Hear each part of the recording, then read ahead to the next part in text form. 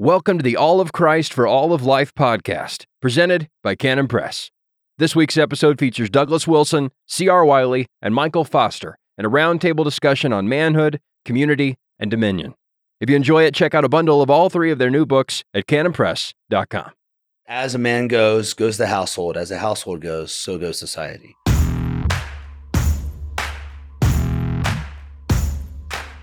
Welcome to Dominion Roundtable. We are here to talk about our books. And since everyone loves Tolkien, And almost everybody. almost everybody loves Tolkien. Chris is the one angling for the popular vote here. Except I may have the most unpopular character in the whole thing, as well as the most popular character. Yeah, so whatever possessed you to write a book about Tom Bombadil? Well, like a lot of folks, I was curious. What is this guy about? He doesn't seem to fit in the story. He doesn't seem to serve the plot in the way that most folks think a character should.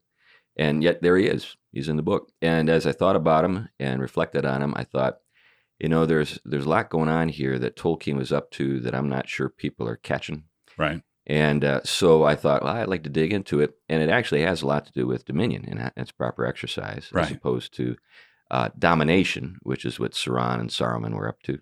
Right. And so I thought, wow, man, this actually kind of even ties into some stuff I've written about before. So I thought, I guess I should do it.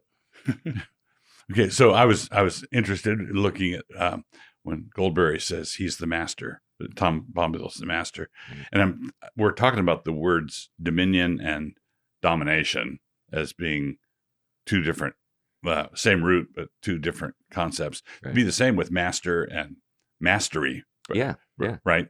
There's a good kind of mastery, of course, but Bombadil is sort of organically the master. Yeah, he cuts with the grain. Right. Yeah, I think that's key. I think that's a good way to put it. Yeah, he's the word master in some contexts just simply meant teacher. Right. So like back in Boston, there's a school called Roxbury Lat, which is the oldest private school in America.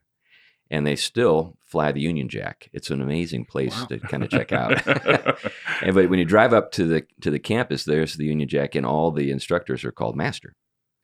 So I don't know if that's still the case. Maybe they finally succumbed to PC, but that was the case back in the 90s when we were considering sending our oldest son there.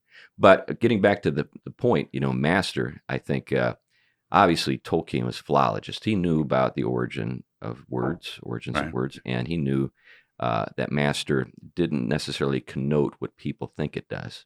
Right. When we think of authority in the modern world, authority, headship, people automatically think despotism, evil, tyrant, right? Right. And that would come up in your book, right? If men are to have authority or to have dominion in their homes, yep, that's very different than being the boss man who comes home and demands his supper at 6, right? Yeah, like what I saw in your book, and I heard you give a talk on it a while back, and the dominion versus domination paradigm was really helpful, because what we're calling men to is a restored nature, right? So having that grace doesn't obliterate, it doesn't even elevate, but it restores nature, right? And that whole idea in your book of Bombadil, where the other guys, right, the servants of Mordor, are trying to pick everything apart and make it mechanical, whereas Bombadil is at peace with nature, right? With God's cosmos, right? We should write a book on that, by the way. It's a great idea.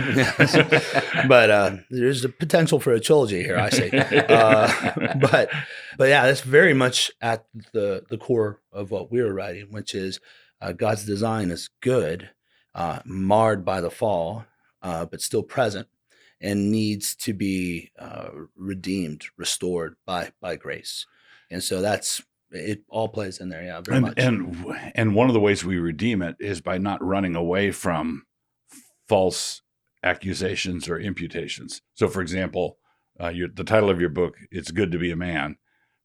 Somebody's going to come up and say, what? You're saying it's bad to be a woman? Well, it's amazing how people can actually take that and say, are you actually saying that it's the only good thing in the world? Yeah, right. Well, it's bad to be a woman if there's someone out, a prowler outside, or a spider in a bathtub sometimes. It's bad to be a woman if you're not one. Yeah, that's especially true in the head of health departments.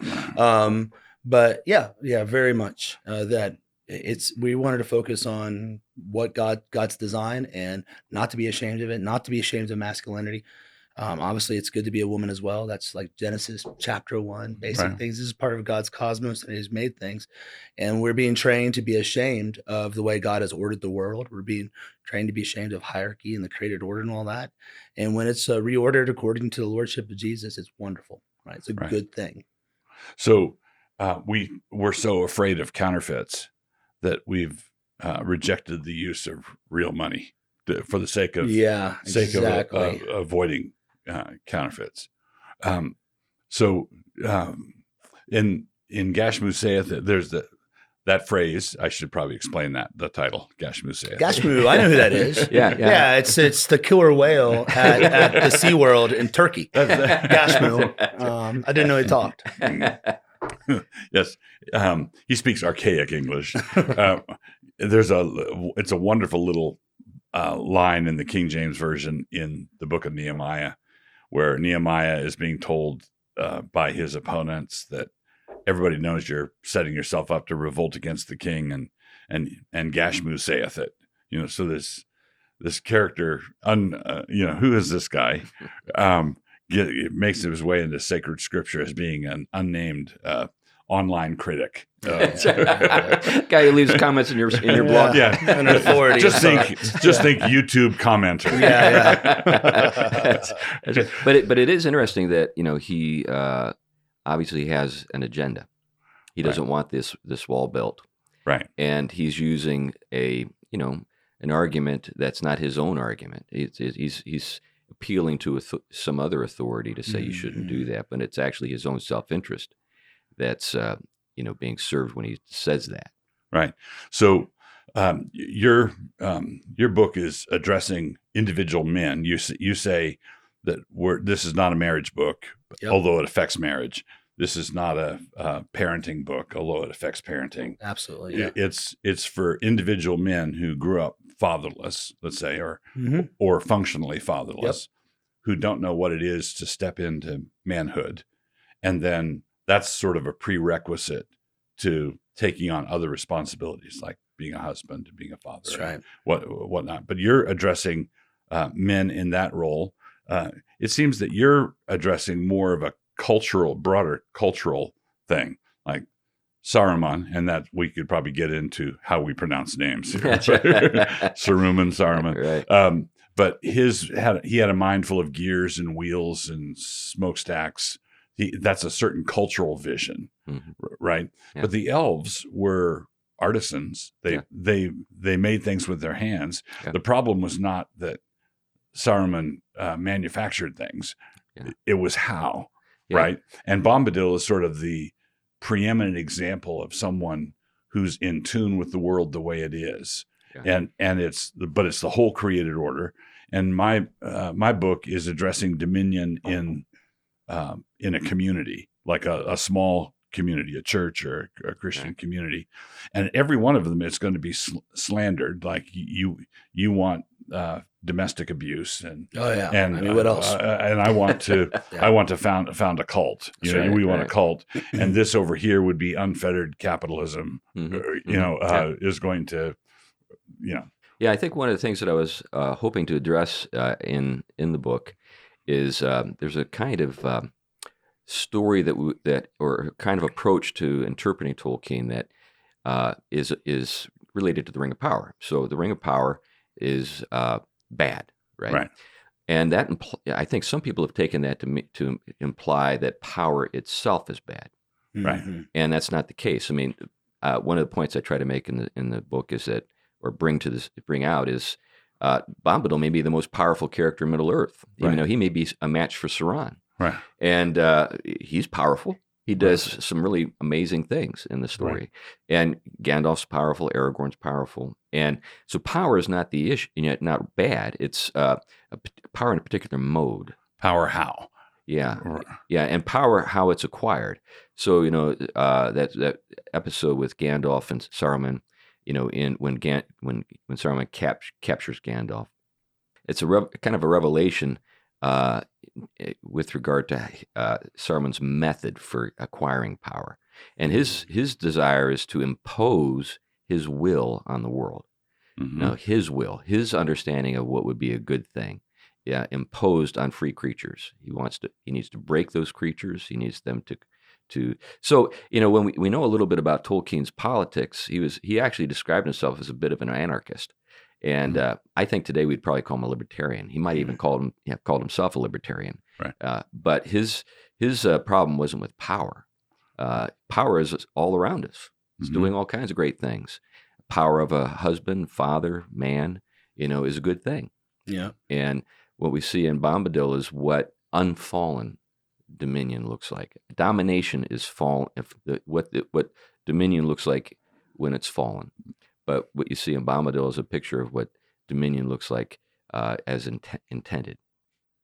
A thread I see in the 3 books is it's not whether but which. That whole Mhm. idea. It's not whether men will rule. They will. It's God's design. It's not whether we're going to build communities around religion. We're going to. And so part of what I think we have to move towards, like you mentioned, these books are going to be slandered without a doubt. But what I like about your book is that it's not like this guy says this, that's wrong. This guy says this is wrong. This is your read of Bombadil, and you're writing it out. It's like a positive. What we wanted to do with our book was make a case for biblical masculinity and why it's good and why it's being attacked. And instead of framing it as here's what Amy Bird said, here's why she's wrong, or whatever, I didn't want to spend all my time writing a book that's reactive. I want to make people react to me. Well, here's what you Right. don't want to have happen. 200 years from now, when people say, we got to go back and research Michael Foster in his book. Who's this Amy Bird person? Yeah. You don't want them like digging up her stuff, to say, oh, okay. You just want to Yeah. do what you want to do. What's this Let's Go Brandon thing on Twitter? What's it all about? Yeah. So, one of the things I think is going on with Bombadil, you cite Tolkien as recognizing that Bombadil requires an explanation, and Tolkien says outright he's in there for a reason, and he doesn't expressly state what that reason is, but I think you do a good job in teasing out what that likely is. But it struck me that it was a good example of Tolkien's self-awareness of his own personality predilections, because Bombadil is about as unlike Tolkien as you could possibly be. Right. Tolkien is the only, I love the books, but he's about the only writer I know of who could make going to heaven sad. That's we all go down to the Grey Havens, and there's Celtic music in the background, and there's leaves blowing across the thing, and we all go off to the endless joy. Very melancholy. It's a real melancholy. It's a very effective and very potent, but then Bombadil comes in. Blue and yellow and a splash of color against a very gray, solemn. Well, you were the one that actually brought that to my attention. That the prevailing color in The Lord of the Rings is gray. Right. So I said I got to check this out. So I got out my Kindle, typed in gray. Sure enough, it is the most. It's the color that's gray rocks, gray eyes, gray. Yeah, it's everywhere. And then Technicolor Tom. It's almost like. It's almost like, like Wizard of Oz. You land in Oz and all this color. Tom shows up and all this color. Right. And if we could take that as a metaphor for what we ought to be doing, and I would like to, we'd want men to become a splash of color. That's right. In a very gray world. Mm-hmm. We would like Christian communities to become an explosion of color in a very gray world, but you can't do it by imitating Saruman. You've got to understand what the internal logic of it is. Yeah, my friend Glenn Sunshine makes a point of addressing the subject of color in the medieval world. The Middle Ages were very colorful. Mm-hmm. I mean, in terms of what people wore, how they, their arts, all that kind of stuff. Everything was just color everywhere. But if you see, what Peter Jackson did with Lord of the Rings, or if you see what, I guess, who's the guy that does the, Oh, what's it? We should probably edit this part out. No, we're just going to leave you out there. But anyway, but I think when people think about the medieval world, they don't think color. Right. They think gray. Now, maybe that's what Dark Ages. Yeah, Dark Ages. Dark that was Ages. it, yeah, so maybe some. Now, I think that Tolkien was up to something pretty profound when he was using the color gray, because I think what he was saying is that sin has had a graying effect on things and on creation itself, even. Anyway, but I've gone down that road and enough. So, come back to your book. What do you think? I mentioned earlier, you're tackling the problem of fatherlessness. You say early on in the book that, all right, so you didn't have a dad, didn't have a father. You can't really fix that with YouTube clips. Yep, absolutely. Right. Yeah. But you can do something. It's not like it's something that can't be redressed. That's right. What would you say men who don't know how to be a man, or don't know how to be a good man, or don't know that it's good to be a man, what would you say they should do? I mean, step one, this is why guys are listening to Jordan Peterson or Jocko Willink or Joe Rogan to a lesser extent. Is that all of these guys preach take responsibility for yourself. Mm-hmm. And I think the where you break free is when you stop being a victim. And that's why the gospel is so powerful, right? Because you have to own that you're a sinner before God. You broke his law. You're not right with him, right. And you have to repent. And so you start taking responsibility for your life. And it doesn't mean bad things have happened to you, right? Like not everything's your fault. Yeah. But once you take welcome to Earth, right? Yeah, right. But now when you take responsibility for yourself and start somewhere. And so we give some examples of it, but I think of it like a bike chain, where it like falls off the bike and you put the one around the one little gear, and then you put it on there and you start to turn the pedals and the chain pops on. And what guys need to realize is that there's not going to be turn-by-turn GPS instructions for manhood. It's supposed to be caught from other men, fathers, uncles, mentors through life. And if you haven't had a lot of that, the only way to do it is to throw yourself into life, to pursue these things. And it's in the action of doing these that we develop virtue. Join a church, go where men are. Yep. Yeah. Work hard, get a vocation, but develop skills. I think one thing I picked up from Chris is, I urge my sons to be a good, competent at 1,000 things and experts at, one or two things. Right. So start to build these things. Learn how to tie a tie. Learn how to change your oil. Right. Learn how to outline a book of the Bible. There's so many things, but start developing skills and pursuing those things with other men. And that's really where things take off. Yeah, I think we live in a culture today where the victim is what you want to be. Yeah. For a lot of folks. And if we want to see that reversed, then we need to have men say, I'm not a victim. Yeah. I'm going to take responsibility for my life. And I think that can be caught, and it could kind of create a kind of reverse sort of process where that outlook can spread. In my own case, I know you were without a father, right, as a kid? My dad loved me. But he had an 8th grade education. Oh, okay. Struggled with alcohol, and got it. So he was there, but he didn't give me much. He gave me what he had. Right. Yeah, I didn't have anything like that. Yeah. But anyway, there were men in my life, largely through the church. I was converted in a little blue collar church in Western Pennsylvania, where everybody changed their own oil, including the women. It was just that kind of world, and everybody had a big garden. Everybody worked in a factory. I mean, guys would come to church and talk about being in the smelter. It's working in 120 degrees, and that kind of thing. And there was just this sort of remarkable competence I saw all around me. Yeah. These guys know how to do everything. Mm-hmm. They'd pull the engine out of their vehicle. They'd, put an addition on their house. And then they'd, go out and, shoot a deer. They just did everything, And what I saw in that was stuff that I really thought was great and admired, and I respected those guys. And hopefully a little bit of that was kind of osmosis, for me. Because that's not the world I came out of. I came out of a much more sort of bohemian, academic, artsy world. As I've studied the topic and look back and say, how did I not get stuck in this myself? It really was that. It was there was a lot of men that spoke in my life, mostly from the church. I remember I wasn't a Christian yet, but I was like flirting with the idea. And this guy, he knew my parents were going to this weird charismatic church. And he said, "Oh, you're Don and Fred's son." I was like, "I am." And I shook his hand and I gave him the dead fish, right? And he put his hand on my shoulder. He said, "Son, never do that again. That's not how you shake someone's hand. Let me show you."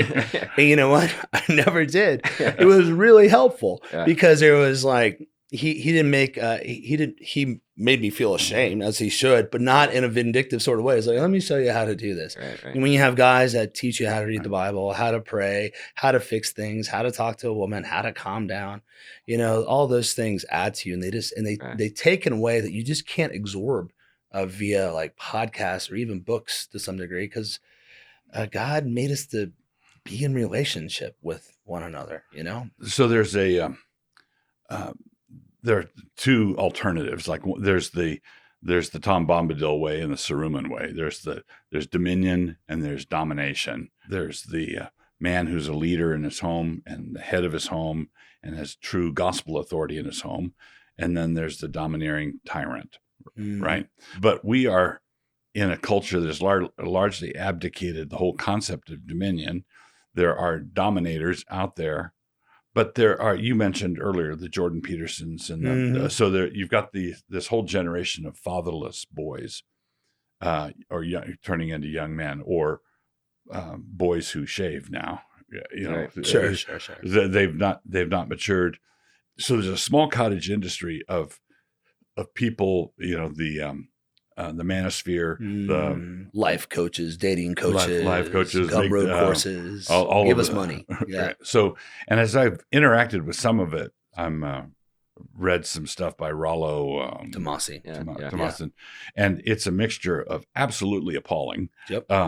And how come gospel preachers don't know this? Right. Yep. Like what an astounding insight. Yeah. That's really, really good. And this is horrendous. Yeah. So we're dealing with the alternative, the opposite of what we're trying to inculcate, but we're also up against people who by common grace have bits and pieces, right? And who are saying helpful things and awful things. And it's a sort of a mixture. Mm-hmm. Would you say that what we're doing here is trying to provide an orthodox, biblical, exegetically grounded case that will scratch the itch that these unbelieving life coaches are trying to get at? I think so. I mean, I didn't know this thing was going to take off and turn into a book. I had no clue. And I've talked to Rollo before, and I told him, I don't know how he liked this. I don't think he liked it. But I said, everything in your book, the cumulative knowledge of it, I could find in a 1920s bar. Right. You know what I mean? And it's because there's a sort of cultural tsunami where you have waves go out and come in, and they would come in and they would rip things away and carry them out to sea, come in, rip more. And so each generation, things that we grew up with, even at this stage of 41, things that I assumed they're just gone. Right. And you don't even realize they're gone because people are so given to making excuses when young men say it's not like that. You're like, I think maybe it's just not working hard. And then you're like, well, no, there's like real changes. And so these guys are waking up. You're seeing it happen all across the country. I mean, the Jordan Peterson sort of moment really is pretty significant. But his answer is not, I don't like Peterson that much because I feel like he's scared of God's world. He's like, it's a cruel, horrible place. There's still a sort of nihilism to it, as opposed to like God made this world for us to live in. He made it for us to rule over, and it's his desire for us to shape it. I think it's a really different mindset. So I think, people are ready for this. And what I've seen in the manosphere as I've become acquaintances and even friends with these guys is that hedonism is empty. Right? Like falsehood is bad. Truth is good. And as they've given themselves to different of these elements is destroying their life. And I'm watching these pickup artists saying, maybe I should get married. Maybe I should stop doing this. And so I think we're at some sort of strange point in history right now. There's some weird spiritual awakening happening. And I think this is good. And the church has the answer. And these guys have just been observing the creational design of things that we can observe with our own eyes, but it's stated explicitly throughout scripture. So we have this huge treasure trove of like Proverbs. You want to know how to be a man? Proverbs. It's like the whole point of the book. And so, yeah, I think these things are going to become more common and they're going to spread through the church. And soon we won't need podcasts on manhood. That's the goal. It's interesting. The Hebrew verb to speak a proverb is also the verb to rule. Yeah, that's right. Right. And there's basically dominion wisdom in the book of Proverbs. And the book of Proverbs is written to a young man. It's an older man coaching, teaching a young man to stay away from the painted ladies. Don't become a lazy bum. Here's how you change a tire. Yeah. Here's how you rotate the tires. That's right. Yeah. Right. So I want to go back to Bombadil for a moment. If and maybe ask about the catchphrase in evangelical circles, in complementarian circles, and you don't call yourself that. You're I don't know how to spell it. It's like impossible. It's not even a word. Yeah, autocorrect dooms me every time. So I gave up. So let's go back to the factory settings and call it patriarchy. Yep. Right. So we go back to factory settings and patriarchy, and the catchphrase I had in mind was servant leader. So the complementarian world wanted husbands to be the servant leader in the home. And that strikes me as a desperate attempt to soften what the Bible says, because nobody talks about servant Lord. Yep. Okay. Sarah obeyed Abraham, calling him Lord. She, okay. Wouldn't the doctrinal basis be covered if we called the husband the servant Lord? Yes, but don't do that. Don't do that. Yeah, right. Or servant master. Well, Bombadil, there's nothing in Bombadil's experience that throws him. Right. He comes across a tree eating some hobbits, and he just stop that tree. and he tells the tree to knock it off.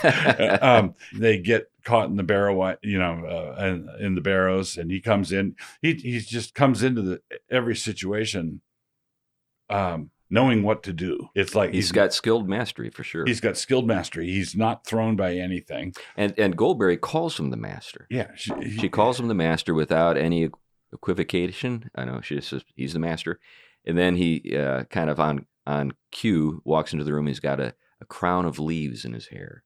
Right, he is the master. Right. And I don't think she has any problem with him being the master. We wouldn't dream of calling Bombadil a servant leader. Yeah, definitely right. not. Yeah. That's not what he is. Right. But at the same time, he's not scary. Nobody's when they're in Bombadil's presence, nobody's looking for a safe space. He is the safe space. Yes. Right. Yeah. Right. Does that make sense? Yeah. So when we're up against the lies of feminism and the lies of egalitarianism, one of the first things that we said is what you're arguing for is toxic masculinity. Sure. What you're urging is toxic patriarchy, and we need a safe space. But shouldn't our argument be your safe spaces aren't safe? You're miserable in there. Yeah. And the actual safe space is God's design. That's right. The goodness of God's design. Mm-hmm. Yeah, I think that one of the things that is almost unexamined by a lot of folks is I think the reality that that on the left, political left, you have a lot of domineering people, controlling people. So this idea that you can kind of escape domination by going into that world is, I just don't think, empirically sound. There's just a lot of freaky controlling people out there. So what we're talking about is, when we talk about freaky controlling people, and we've all run into those people, is that it's not sort of like a problem that's limited to a particular community. It's everywhere. You can find, freaky controlling people. Yeah. William F. Buckley defined a liberal as someone who, when you're taking a shower, reaches in and adjusts the temperature for you.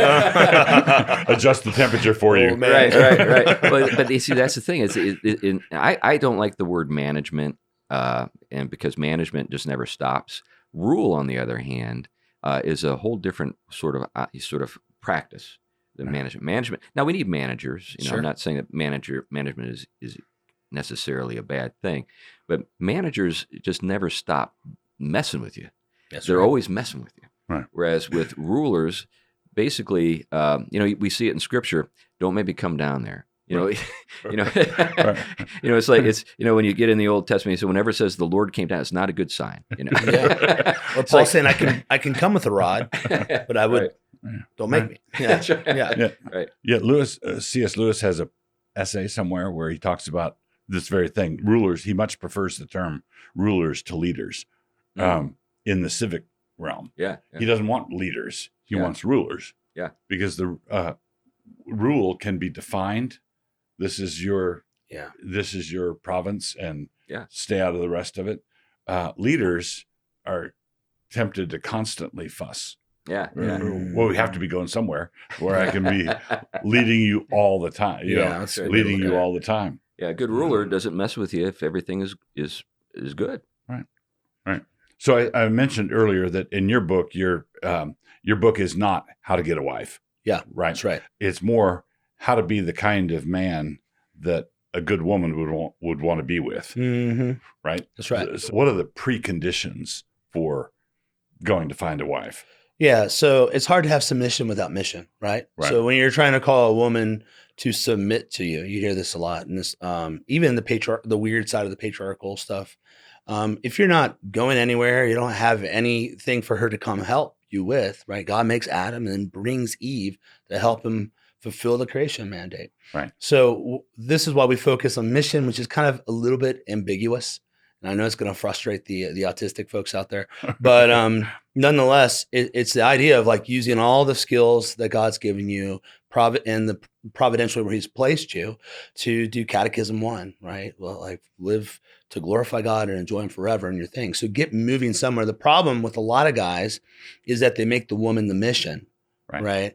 And a woman doesn't want to be the center of your universe. She wants to be brought to a worthy man that's doing something. This is why I always tell guys, like why a woman gets on the back of the motorcycle, the jerk, is the jerk looks like he's going somewhere and doesn't need her to be a man. And she wants to be part of that. Now that's not what's going on there, but that's how it's read. Right. So what guys can do is first off, start developing the skills, wisdom, strength, workmanship, wisdom, like understand the world you're in and how to apply the truth of Scripture. Workmanship, actually your ability to shape and things, whether it's code or a piece of wood, right? And strength, the ability to bear the load of the responsibility that God's given to you. So Paul says in Corinthians that the man was not made for the woman, but the woman for the man. That's right. So Adam was made for dominion, for the garden, and to turn the world into a garden. That's right. Adam was created with a mission, and Eve was created to tend the gardener. So that's right. He was created to tend the garden. She's created to tend the gardener. And so man's not made for the woman, but the woman for the man. And you can see this there's a deep structure to this, because if you read a book, and it could be a Safeway Western, Louis L'Amour, or a great, the Odyssey. If you read a book by a man written for a male audience, what's the book about? Well, it's about the guns of Navarone. Yeah. Right. It's about the mission, or finding the gold, or winning the battle, or getting the cattle back. It's about the mission. And then in the Louis L'Amour novel, the love interest enters, plucky rancher's daughter. She comes in, and what's her role? Well, it's to help him to get the cattle back. Right. So he's got a mission. She's it's oriented like this. But if you do the face-to-face thing, which is how a book written by a woman for women, and it could be great literature like Pride and Prejudice or a Gothic romance type of thing, the relationship is the plot. Yep, that's right. first they kind of like each other, then they don't like each other, then they like each other again. Oh, that's comes out of the communication strategies that guys don't get. When a woman's telling you something, she tells you all these things, and you're like, "Where is this going?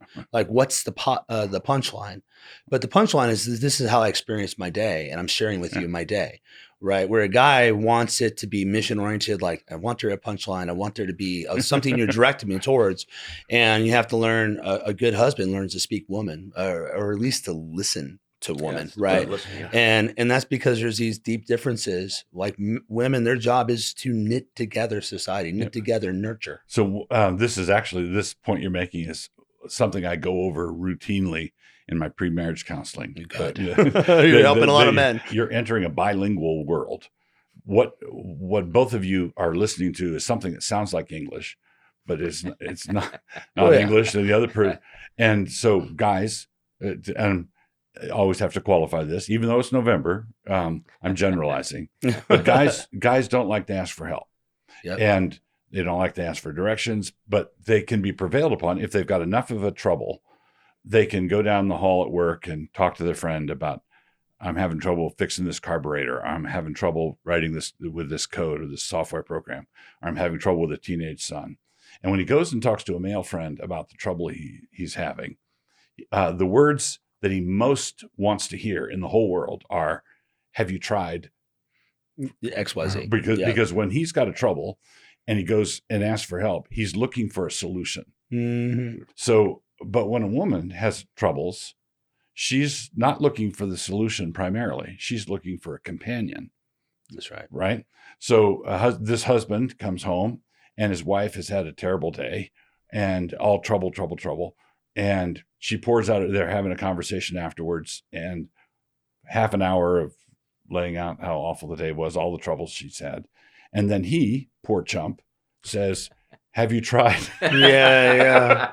Well, I could tie this all. You're not listening. Yeah. I can tie this all together actually with what you said about Bombadil, because early on in my marriage, Emily would tell me about her bad day, and she was really successful at making me feel her emotions. And I'm like, man, as you're talking, you're upset, you're making me upset, and I don't want to be upset, right? And then I realized that what she really needed me to be is like Bombadil. When he comes in calm, he's controlled, right? He's got gravitas. He's like, he knows who he is, and he doesn't allow the woman or the people to pull them into the anxiety of the situation, like kind of like Edwin Friedman sort of stuff. Right. Yeah. And so that's what a man has to develop. When he starts developing that gravitas, when he's in the room, he's at ease with himself, but he's also present. So there's a level of stoicism, but not a stoicism that's emotionally devoid and can't connect with people.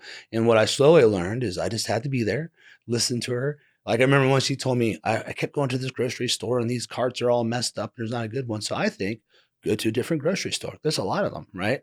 But what I realized is she didn't want to do that. And she just wanted me to say, man, that sounds rough. That's what I'd say. And then she's like, yeah, it was rough. I hate when that happens. Yeah, that's terrible. Yeah. Yeah, there's a vocal artist named Jason Mraz.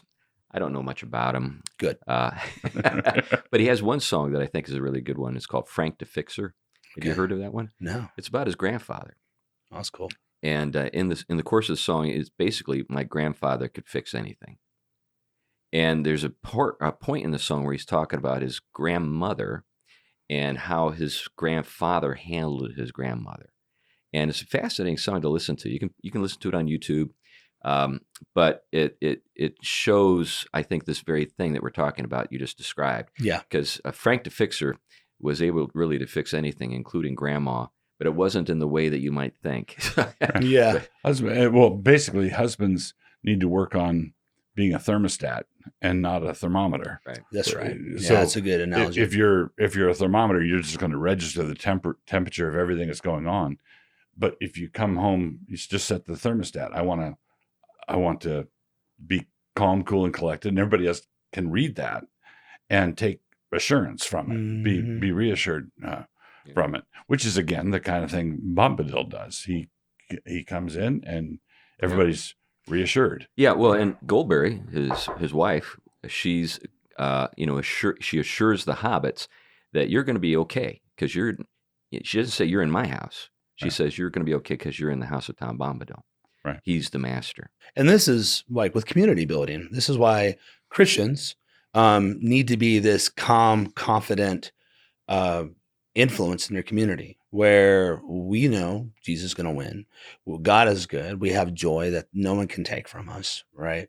And I think a lot of community building is just getting involved and being the sort of person, being the bombadil in the situation, whether it's in your HOA or your city council or local entrepreneur groups. When you get together and there's these guys that are calm and happy and have wisdom and don't get pulled into whatever the issue of the day is. Yeah. Why are you not freaking out? Yeah. Why are you not freaking out? I think everyone respects that. And that's what people want. They want steady. How do we fix this problem? They want solutions. And if we start raising men up that are like that, that's the key to getting cultural change happening, like, because we send those guys out and they bring that mastery with them. They bring that confidence with them. And everyone wants that, especially in a fatherless society. Over the last couple of years, when we've been in the middle of this pandemic panic and the lockdowns and the masks and everything, we've seen this happening where churches that refused to close down, churches that stayed calm, that didn't participate in the panic, I have been experiencing astounding growth. People want to be where the leaders aren't panicked. Yeah, the church I serve in Vancouver, Washington, we have new people every week, and Right. it's largely because of what you just said. As we are grappling with and trying to get a better understanding of how God actually made the world and what men actually want and need to be, were created to want to be, and what women actually want from the men and what they want to be.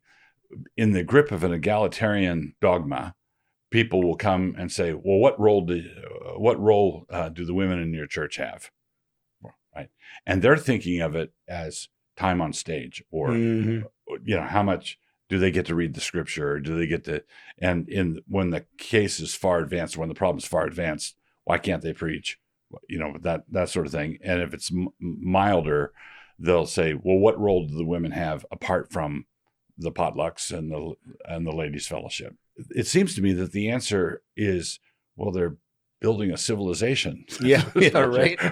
Right. And what godly women want is, so if you have a service where the men have a role, where the men lead, where the men are confident, where you have that, it's not, oh, look, the men got the big piece of pie and the women have the small piece of pie. When you give that to the men, you're giving something profound to the women. That's what the women want. Mm-hmm. Right. I was downstairs. We had a women's night and it was hosted at our house. And I was downstairs watching Goonies with the kids. Got to be careful with the 80s movies. Just let me preface that real quick. But they were done. So I came upstairs into our the room all the women were in. And I walked into a cloud of femininity. Right. Like hair was flowing, dresses were flowing. There was laughter everywhere.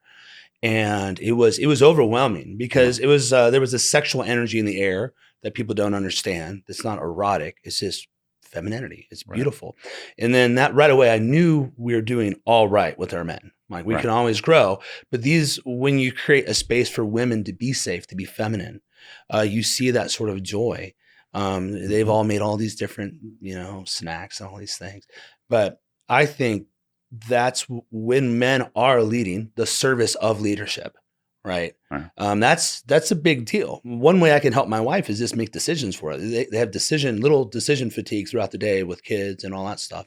When I come in and make decisions for her, like I remove that from her and give her leadership, that's a huge service. So I say, if by servant leadership you mean actually leading and ruling and making decisions, I'm with you, but I don't think that's what you mean.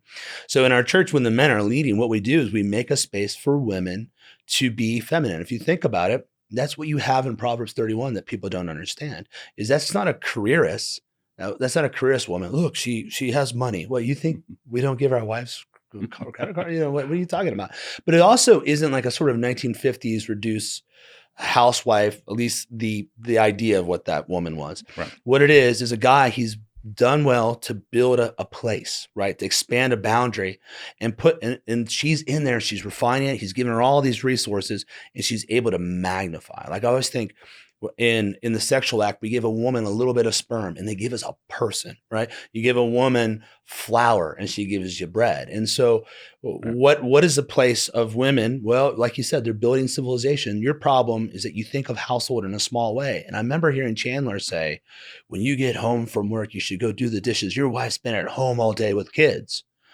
Okay. Well, first off, I've been working all day, and it's kind of. What do you think I do for a living? I don't know, but Nothing. What the subtext is that home is not where you want to be, right? The subtext is that she's been here, and you get to go out into the world. Now we're both tired, and you definitely want to help each other. I have no problem helping with the dishes or whatever. It's Right. my house, and we're in this together, but we have to elevate the household. And when I was studying Proverbs 31, I called up our friend David Talcott. He said, do you know who Chris Wiley is? No, don't know who Chris Wiley is. So I bought your book and I was like, thank goodness. I don't have to try to write a real pathetic book. You already wrote a good book. So I thought you were going to say a real pathetic book. No, Wiley's got the pathetic book covered. But when we have that idea of a productive household, a place of hospitality, a place of business and commerce and all that stuff that women are involved in magnifying what their husband's given them, that question that they ask that the complementarians and egalitarians are obsessed with becomes stupid. Right. Well, one of the things I think, we can do to kind of understand what's going on here is, at Christmas, when kids open their gifts, if you got a kid who's like unhappy with his or her gift and spends all his or her time looking at the other kid's gift, what you do as a father is you don't take that gift that you gave the other kid and give it to that That's kid. right, You say, yeah. you got something right there in your lap. That's Mhm. pretty cool.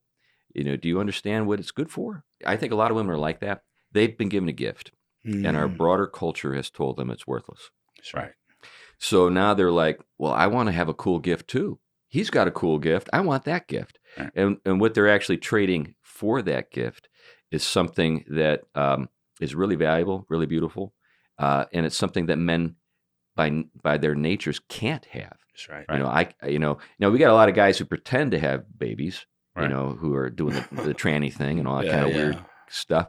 But women actually have that gift. It's a marvelous gift. Only they can do it. And I think women who are most content and happy are women who understand that they've been given a beautiful gift and they get into it. Let us never forget that women are the kind of people that people come out of. That's right. That's right. It's kind of scary. It's kind of scary when you think about it. Right. Even though there are things that women do that men cannot do, and shouldn't try. Men can enable the women to do it, protecting them from the snark of the world. So for example, you just stay home and bake cookies. Yes, and the husband says yes, and gives those cookies to immortals. Yeah. Right. People always ask me, what does Emily do? What's your wife do for a living? I say, she's a household executive. And then I always go, that's impressive. And I just kind of roll with it. Right. But usually what I ask, or does your wife work? right? Like, What- more than I do sometimes. Yeah. Yeah. Well, and again, that demonstrates the contempt that people feel for the household. Right. Absolutely. So in Ephesians 5, it says, husbands, love your wives as Christ loved the church. One of the things that love does is it bestows loveliness. The experience you talk about with walking into this room full of women who were secure in their femininity, Yeah. right? Yep. That experience came about because there was a city wall. There was That's right. They were safe. there was a buffer, and the buffer is oftentimes a little gnarlier, uglier, colder, tougher than that which it protects. Mhm. Right. And that's what the men are supposed to do, provide and protect.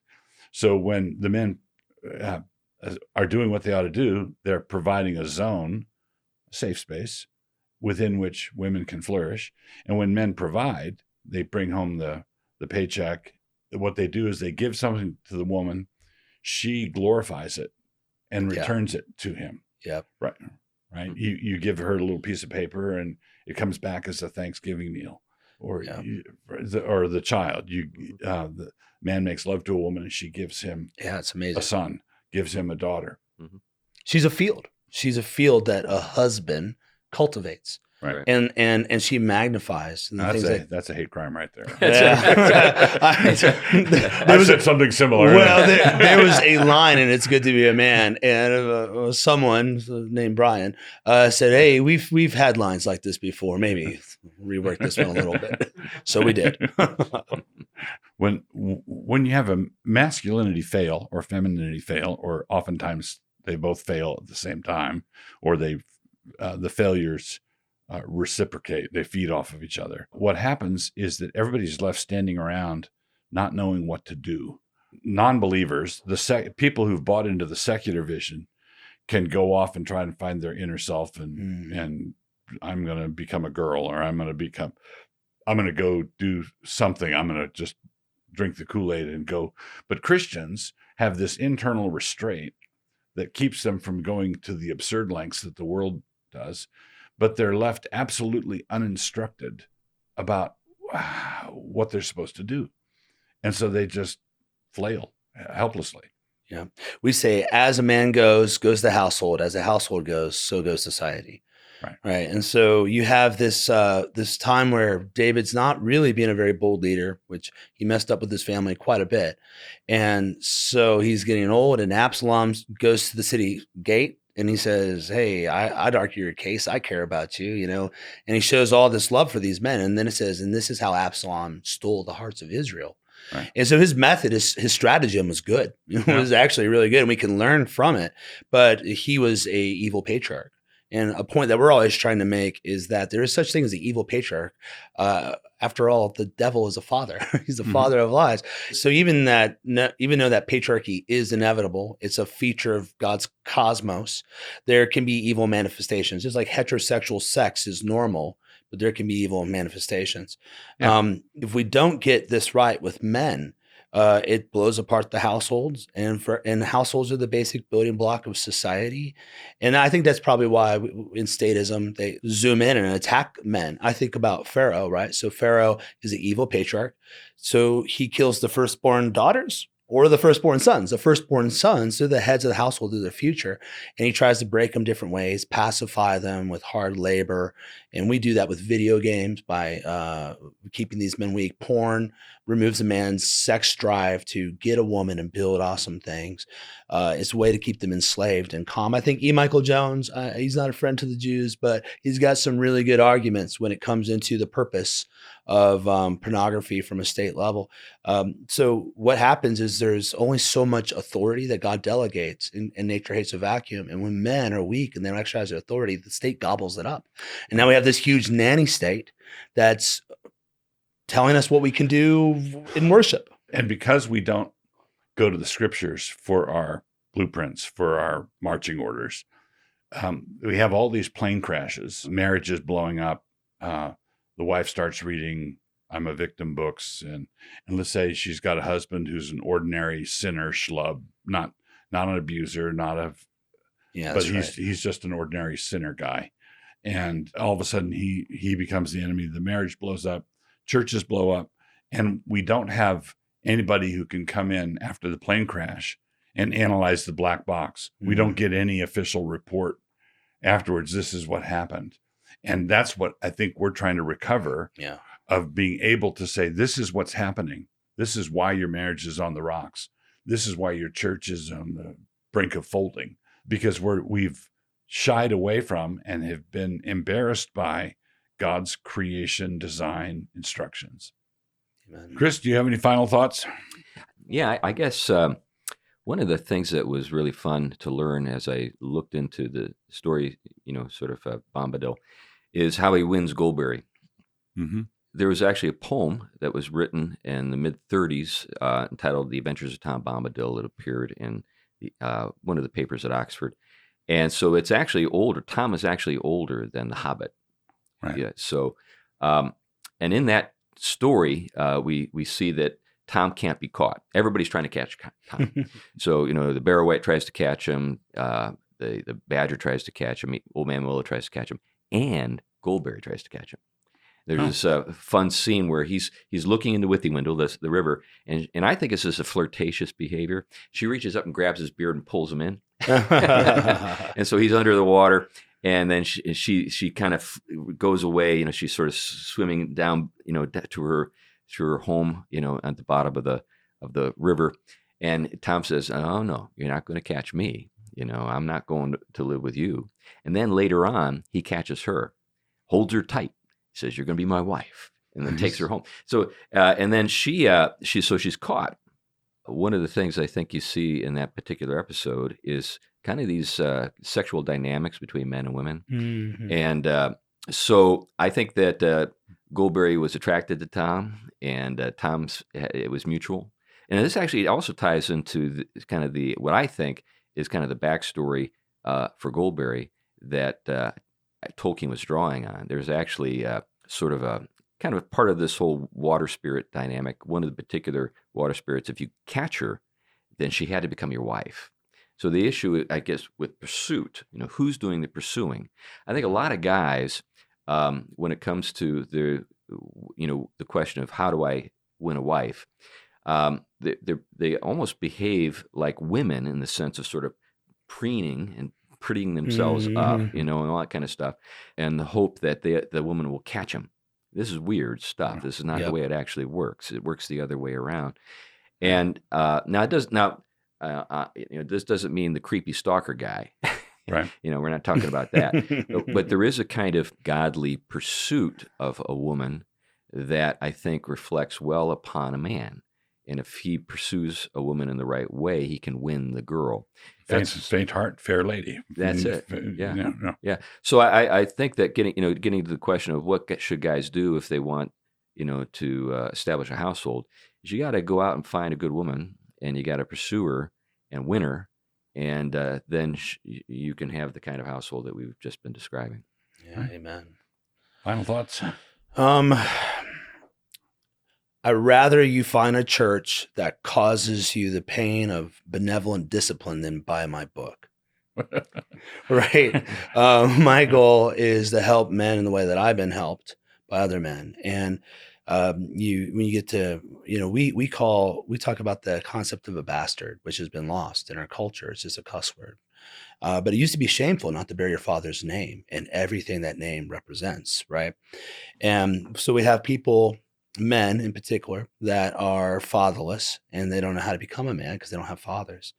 And the church is commanded to love the widow and the orphan. And in a sense, the orphan is very similar to someone that is a functional bastard. And so what I would tell anyone is that to grow in manhood, you need the church, right? You need the gospel. You need God's love as your father, right? There's your validation you need. But in terms of practically living out manhood, sermons that sting, you know, like you got to comfort the disturbed and disturb the comfortable. It's an old Puritan idea. And so I think what we really need is churches that are bold enough to say things that will ruffle the feathers. Men are weird. Like when you rebuke them, they love you more for it, right? Like over and over again, the more you hurt a man in like, it's like a coach, you know, I had a coach that would push me so hard in wrestling, and I finally got, Foster, you can wrestle for me. Like that was like it, the whole season, but man, it meant everything. And he just wanted the best out of you. So I think pastors, if you can push men without barking at them, right? Like inspiring them to greatness for the glory of God, they're going to respond. And that means as men, you have to have correctability. If you read Proverbs, the main thing that comes out is that you're getting wisdom because you're allowing people to correct you and improve you. And you have the humility to accept their correction of older, wiser men. So my last thought would just be, find a church that does that, a church that loves you and loves you enough to cause you some pain, because all discipline is painful for the moment, right? But it produces the peaceful fruit of righteousness. Right. Final thought I would leave with, it would be whether you're seeking to build a broader culture or seeking to build your own understanding of what it is to be a man or a godly household or building a church community. There are two things that I would leave everyone with. One is that it is absolutely necessary to live in such a way as to draw slanderous accusations. If you're not drawing those accusations, you're not getting close to it. And it's equally true. The second thing is it's equally necessary for those slanders to be slanders and not actually true. Right? Right. So if you're not accused of hating women, you're not doing your job. If you are actually hating women, you're not doing you're being disobedient. This wouldn't have been true in 1952, but now it is absolutely true. If you build an orthodox, godly marriage, household, church, whatever, you're going to be accused of these things, and you have to be absolutely willing for it. And you also have to be resolved that none of it is the case. Yeah, I think that's right. The statement, beware when all men speak well of you. Right. It seems like there's a whole outlook in the church today where that's the goal. Right.